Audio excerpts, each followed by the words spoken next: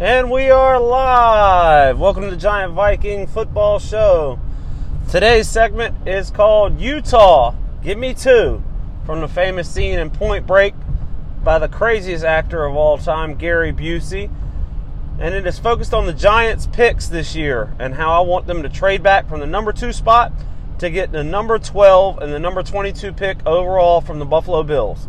So Utah, give me 2, not 2 meatball subs. I need 2 valid picks in the NFL draft.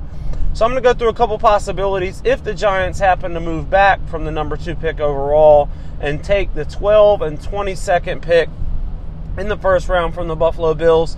Who are some guys they might potentially be looking for at the 12th pick and the 22nd pick? So if they're trading out of 2, that means they're probably trading away from potential picks like Sam Darnold, Saquon Barkley, Quentin Nelson, Bradley Chubb. Most popular talked about at the number 2 spot. At number 12, who's going to be left? Because everybody I just named will be gone when they get to 12. Why would the Giants possibly move back other than to get an extra pick in the first round? Who can they possibly value enough at pick number 12 to make that kind of gamble and move back in the draft with such top-tier talent loaded at the beginning of the draft that you can grab in the first 8 picks? And my answer to that simply is Harold Landry. Harold Landry is a guy the Giants can trade back and get the number 12 pick and potentially be able to draft Landry. I haven't seen any mock drafts whatsoever where Landry has been taken 12 or above.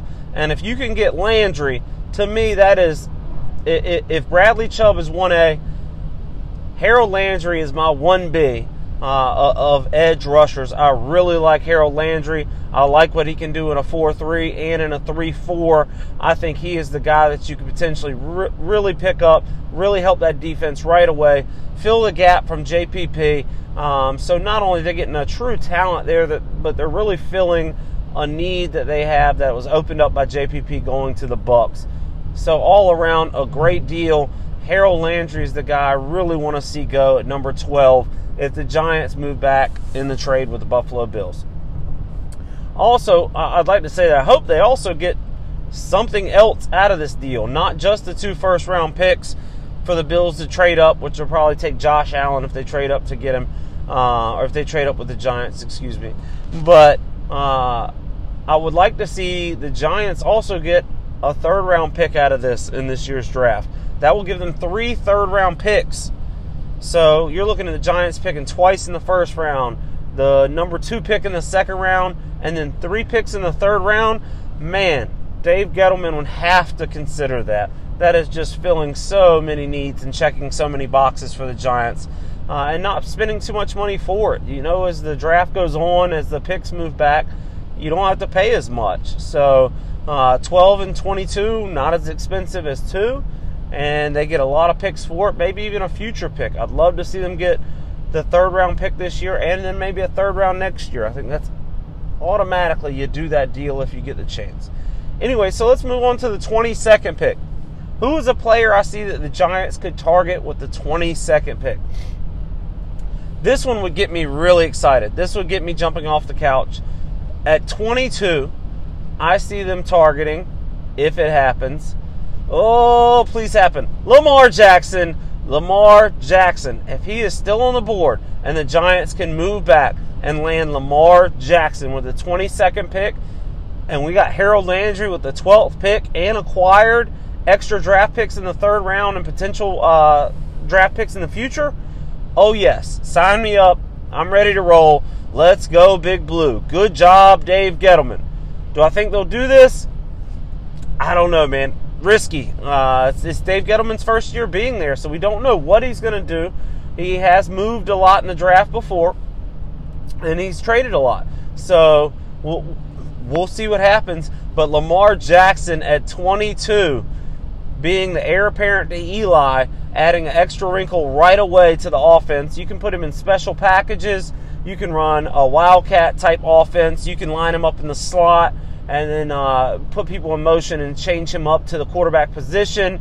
Him on the field with Odell Beckham Jr., Sterling Shepard.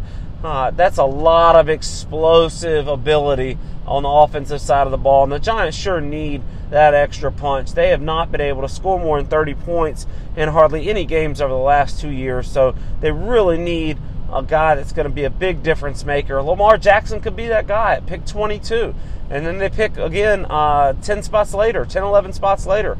Nothing wrong with that. I like the upside for Lamar Jackson. Big ceiling.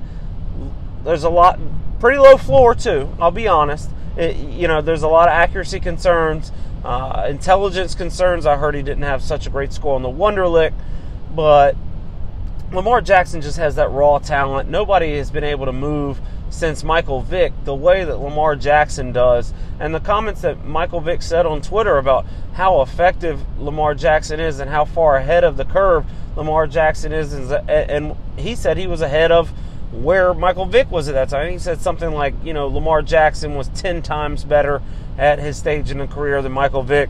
Well, I'm taking your word for it, Mike. You know better than me. You played in the NFL. I did not. Would love to see Lamar Jackson go at 22. Really give a shot in the arm to the Giants franchise.